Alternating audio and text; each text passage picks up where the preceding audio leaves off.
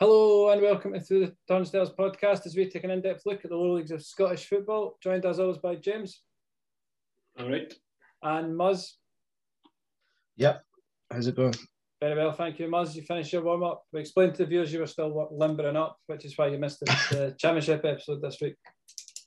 Yeah, you wait till you see the warm down. I'll have to do when we finish these next two.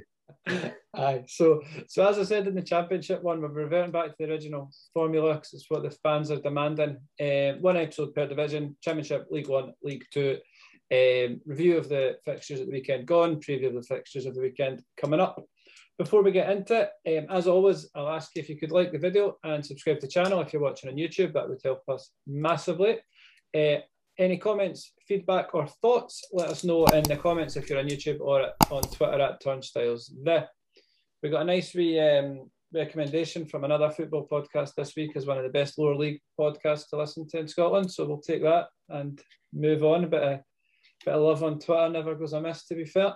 Maz, an interesting set of results at the at League One level last weekend. A couple of teams throwing away points. Yeah, I think Cove will be a bit disappointed getting a red card in the first half. Mm-hmm. Montrose are 0-0 as well, yeah.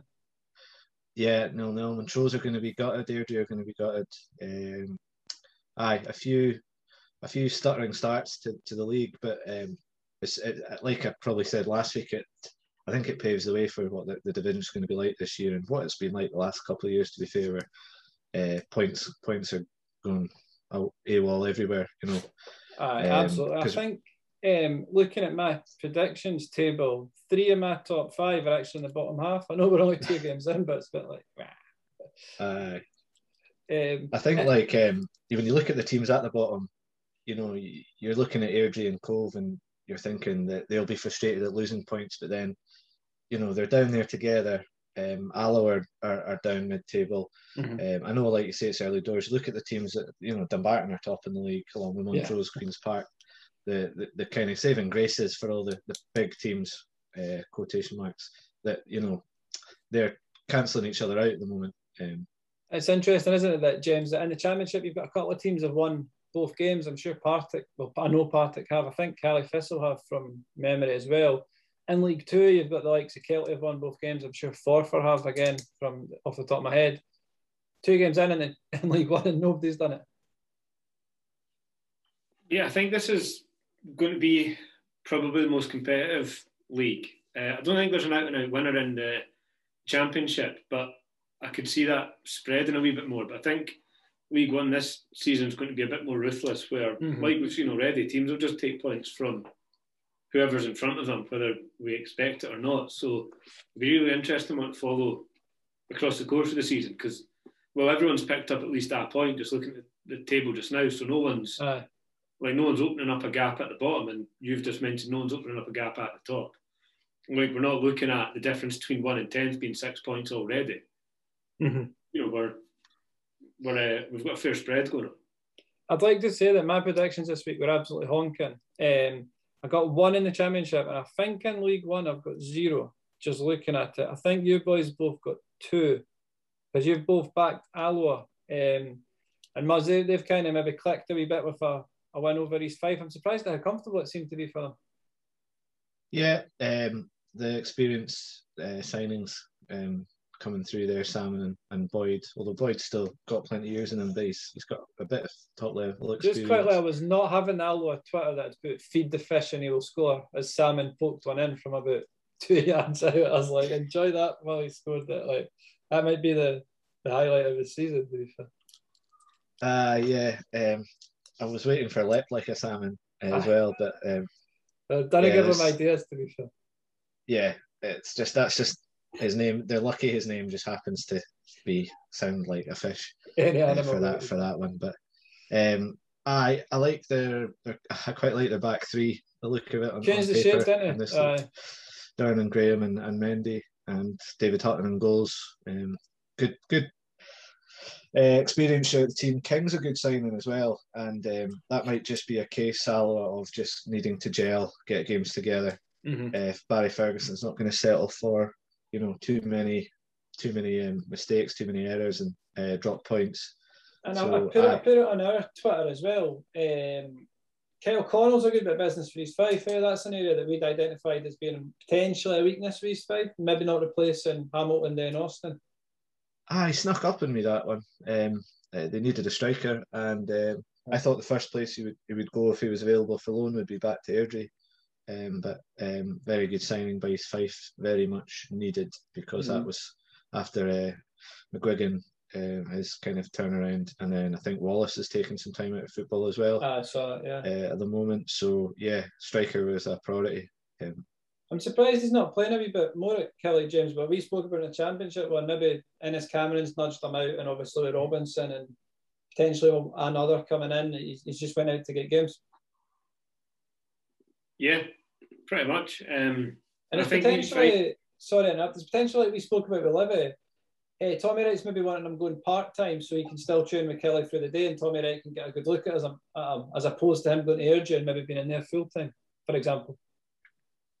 Aye, and I think that's almost the way to do it. I think there's a team that will be competitive is essential as well, because it's all very good going, I want to get experience of a team that's battling, and you do want to send players to teams that are quite low down to get the experience of the relegation of that. But if you're a team with eyes of getting promoted yourself, or you're a team who aspires to be higher up, then you don't want to send a player out who's just going to get dogged about for 90 minutes. You want a competitive team where you'll still play, and you'll be surrounded by good players, maybe not great players, where you need to take a back seat if you're pushing massively for promotion, and you go with the old reliable people that you know are going to get you goals or get you assists. You know, a team that's competitive is basically where you want to go, and I think that's been on show, to be fair. And Muzz, you mentioned Clyde there, so just kind of reading through the stats. 2-0 down. They've got Jones scored 88, Cudahy sent off 89, Love scores 90 plus 1 to bring it back to 2 each. Great result for them. Yeah, I don't know where they pulled that from. I had it 90 plus 4 on live score when I was looking at it coming in, and so I believe it was pretty much last kick of the game. Yeah. Very unlike Montrose to switch off at that stage of the game. Again, after the red card as well. Is it a bit of a Rangers situation where they've, although the red card was 89 minutes, so they didn't even really have time to like take their eye off the ball, sit back, or you know what I mean. So pass, you know what I mean. It's just a good point for Clyde. Danny Lennon will be sat with cigar. He subbed on Love and Jones, and both of them scored. It's one of them as a manager where you're just absolutely delighted with yourself. And then talking to drop points, James, I know somebody that had a wee gamble at the weekend, and they took Airdrie, and it also took, I think it was Steny in League Two, and both of those teams kind of chundered up their lead late in the game. With Airdrie though, they were the opposite of Clyde. They went down to 10 men, but disappointing for them, isn't it? I would think so, and it seems to just be a quick sort of lapse, or a quick fire doubles from Dumbarton. So you wonder if it's been total control, or again, just when we were talking at the start, it's a league where anyone can take anything off anyone. So if you're off it for sort of 5, 6, 7 minutes, I think it actually is here, then that can be the difference between going away with a win and take just walking away with 1 point. But again, looking across the full Airdrie team as well, it seems like there's been a fair few yellow cards picked up. So it must have been a bit of a game. I've not been able to speak from experience having seen it, but not what you'd expect from a Dumbarton Airdrie battle, is it? How attacking was that Airdrie team, James? Looking at it, like you've said, looking at the team, they've got the likes of Dylan Easton, Adam Frizzell, Gallagher, Callum Smith, Gabby McGill. That's 5 players you'd probably consider strikers or attacking midfielders. I'm surprised, see it 2-0 when they go down to 10 men, that he's not brought on the likes of Scott Agnew or Dean Ritchie, who can maybe just sit in the midfield and give him a wee bit of balance and look after the ball. He's still kept a lot of attacking players on the pitch at 2-0 up, but down to 10. You wonder as well, or certainly I do, how much dig does that midfield have? Like Easton, very nice player. Frizzell, quite small. Like you say, you wonder why not, with the experience and the players on the bench. Yeah. Why not make some of those changes earlier? Why not make some different well, changes. Richie and Agnew didn't even Show get yourself on. up. So you wonder if Agnew's got a knock, because he's assistant manager as well. You'd want even at 80 minutes, when Dumbarton pulled one back, you're thinking, right, 10 minutes to go, Agnew, get yourself on, just sit in front of the back four and calm everyone down. But he's brought on McGill and then Jordan Allen. And we spoke, I think, last week as well about some changes just to break up the flow of the games. But nothing does me more than when you see 80 and then 87, because that's just the complete flow, and you don't know if what's going on in the pitch. You don't know if folks' heads have gone, or you don't know what's been said, or who's doing what. But there's some sort of game management that needs to go on where you begin to manage especially at that late point of the game as well. We just need to see out the last 10 minutes. And Muzza, so you wonder, just wonder what's going on and why, like you say, you haven't put on some of your more experienced players. And Muzz, at the other end of the scale, it looked to be, I think you were there, weren't you? Relatively straightforward for Falkirk against Peterhead at home. Yeah. Tell us otherwise if it wasn't the case, but it seemed to be. I saw their goal. Was it 15 passes before McGuffey's goal or something? Yeah, that's right. And then it was McGuffey arriving on the end of the other winger, Callum Morrison's cross. So again, is Aidan Nesbitt playing centrally? Aye. He played a sort of number 10 role for them, and he started central as well against Cove, and he's been really impressive those two games. Really, his level. Can't hide in there. Maybe he's in the past been guilty when he's played wide at drifting in and out of games. His level of sort of interplay between the midfield and strikers was really, really good quality. He's maybe just having dropped down a league, and maybe the standard is a slight notch down. He's found a level where he can really stand out, or he just has adapted to playing centrally rather than out in the wing. He'll be enjoying a flat surface. He was liking to come deep and get on the ball. Sorry? He'll be enjoying a flat surface as opposed to Capello, because he's a ball player, isn't he? Well, it was hard for him. I remember we watched a couple of games, I think last season, James, you commented on it, at that Capello pitch, you can't play football in it. So boys like Nesbitt and that, they'll like going down to the Falkirk Stadium, albeit it's plastic, but at least you can pass the ball 10 yards. Yeah, definitely. I think style is a factor as well. He's at Morton playing in quite a direct style under Hopkin and to an extent Gus McPherson.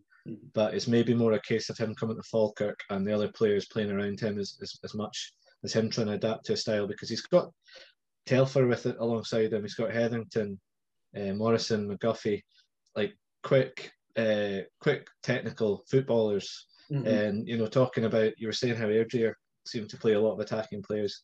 They had Telfer deep along with Hetherington, along with Morrison, Nesbitt, McGuffey, and Keena as a kind of front four. So it's a lot of attacking players. Was it just too much for Peterhead on the day? I just couldn't live with them. Aye, basically. Or was it a 2-1 game, or was it more comfortable? More comfortable. Peterhead, I think the only thing it shows Falkirk are still capable of switching off defensively, like at Cove as well, where they dominated a lot of possession against Cove and played a lot of the better stuff and looked more dangerous. And Morrison's just looked like every time he's getting the ball right now, something's going to happen. He started last season like that, though, didn't he? Yeah, maybe went off the boil a wee bit, but I think they're playing a style. They're playing passing out from the back and trying to get the ball up to the likes of him as quick as possible on the deck. So I think they're looking good. But Airdrie's a test, because Airdrie beat them, I think, twice last season, both at the Falkirk Stadium. So we're gonna. How do you see that one going, Mus? While we're on it, just before we get into the predictions and stuff. So, like you say, it's obviously at Airdrie, isn't it? And they're hosting Falkirk. How do you see that one going? I don't know. It's hard to predict. I wouldn't be surprised if Airdrie won that, because they seem to go from sort of a feast to a famine kind of thing on a week to week basis.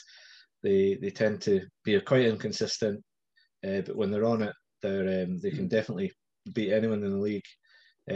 there's nothing to suggest from what I've seen of Falkirk these first two games, though, that they're going to have a problem creating chances. So it could be a high scoring affair. But if you ask me to pick a winner, I would have to be a bit boring and go down the route of a draw.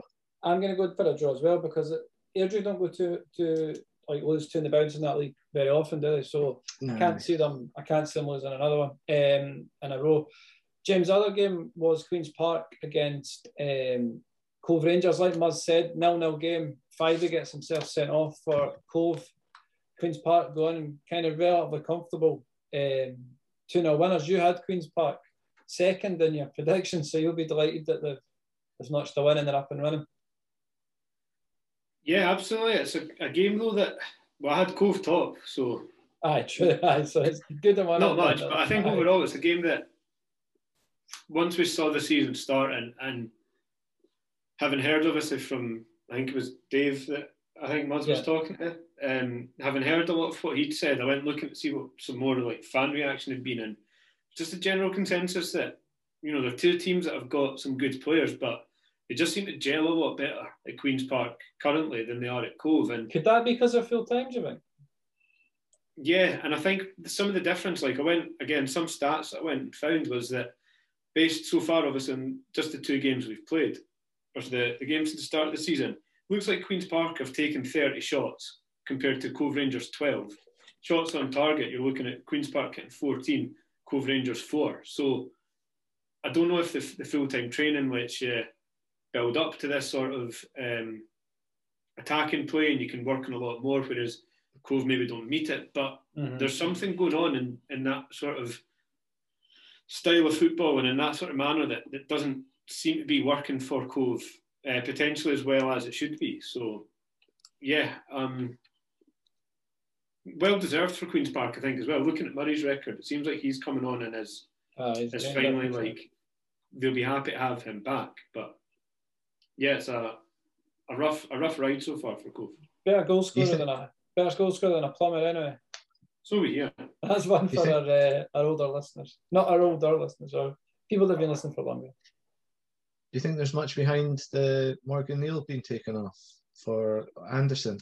That was after 76 minutes and they were 2-0 down already. But do you think it's Hartley just going, oh well, we've lost this game, we need to give Anderson a bit of a run out? I don't know. Actually, I saw that because I saw Draper didn't play either. Obviously, that's injury because he's not even been on the bench, is he? But that's a concern for them if he's getting injured already. I'm not sure. Maybe like Dave or whoever, if there's any Cove fans there, or even Queen's Park fans, could let us know. Did it look to be an injury? But I always say to James, I think it was James I was saying that a couple of days ago, if I got subbed off during a game at that stage or early, I'd be putting a limp on as I was coming off, regardless of if I was injured or not, to be fair. So it's maybe been tactical, but Morgan Neal's made it look like an injury. You'd think it'd be tactical if it was like a centre half for a midfielder, but just because it's light for light. But I haven't looked, and it could well have been an injury. Well, any Cove fans, please let us know what your thoughts on that were. James, so you're top of your predicted champions, Cove. Speaking about them there, home East Fife, are they picking up their first win? I think this might be the game for it, to be fair. I'm agreeing with that. I'm not convinced by East Fife.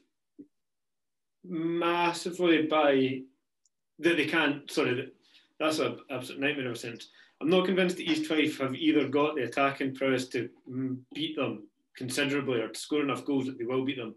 And I'm also at the other end not convinced that they can do enough to keep them out. So I think comparison-wise, you're looking at Cove being the team to go there and win. Well, just take us for the rest of your predictions since you're here. Airdrie Falkirk, me and Muzz have both got a draw. How do you see that one going? See, while you were going through it, I had in my head that this is going to be a straight Falkirk win, but then as you were explaining your reasons, I was like, this is also going to be a straightforward Airdrie win. So I'm going to push the boat out and just back both of you and say it's a draw. Clyde at home to Alloa. I think this could be another Alloa win, even though I'm not predicting them very high. I'm saying that as well. Montrose Peterhead. Montrose for me than that one. And Queen's Park, your lads against Dumbarton. Could be high scoring as well. I think got to go Queen's Park there. Well, we've gotten all 5 the same. I think just after your predictions last week, you got a 3 in the Championship and a 2 in League One. I'm just right on your bandwagon this week. Muzz, we know you're back in here to pocket to be a draw. Clyde, Alloa? Alloa for me. Cove, East Fife? Cove. Montrose, Peterhead? I'm going to be rogue and go 2-1 Peterhead, something like that. I think Cove need to bounce back after that result, but you're entitled to your opinion. Queen's Park, Dumbarton? Queen's Park. I'm surprised you like a wee nibble on Dumbarton now and again, don't you? Yeah, again, I just can't rule them out, but I think Queen's Park kind of looking okay so far. It's better Explain than your Peterhead was before we wrap up. What's that? Explain your Peterhead show. You've got 60 seconds start from now to convince us why Peterhead are going to emerge victorious against Montrose. Well, we didn't predict them to beat Alloa, and they did that. They weren't. Let's not bring up our bad predictions in there. They were quite out of the. They were quite out of the Falkirk game, but they stuck in. Got a goal back. Montrose proved that they can take their eye off the ball as well. If Clyde can go there, salvage a 2-2 draw, Peterhead can definitely go there, compete. And Russell McLean coming back to Montrose. I was going to say to show why they shouldn't have let him go, but I think he left mutually. So to make them feel worse, he'll feel at home there. James, is he convinced you he's sticking with Montrose? I'm thinking Montrose, but I like it. I like the reasoning. Okay, so that rounds up. Thank you very much for watching. As we always say, if you could like the video and subscribe to the channel, that would help us massively. We'll be back next week, seeing how many of these predictions were correct, and also previewing the games coming up for the following weekend. Let us know your predictions in the comments. Any Cove fans on the Morgan Neal situation? Are we making a mountain out of molehill? Then let us know in the comments or on Twitter @Turnstiles. Thanks very much for watching. See you soon. Cheers. Cheers.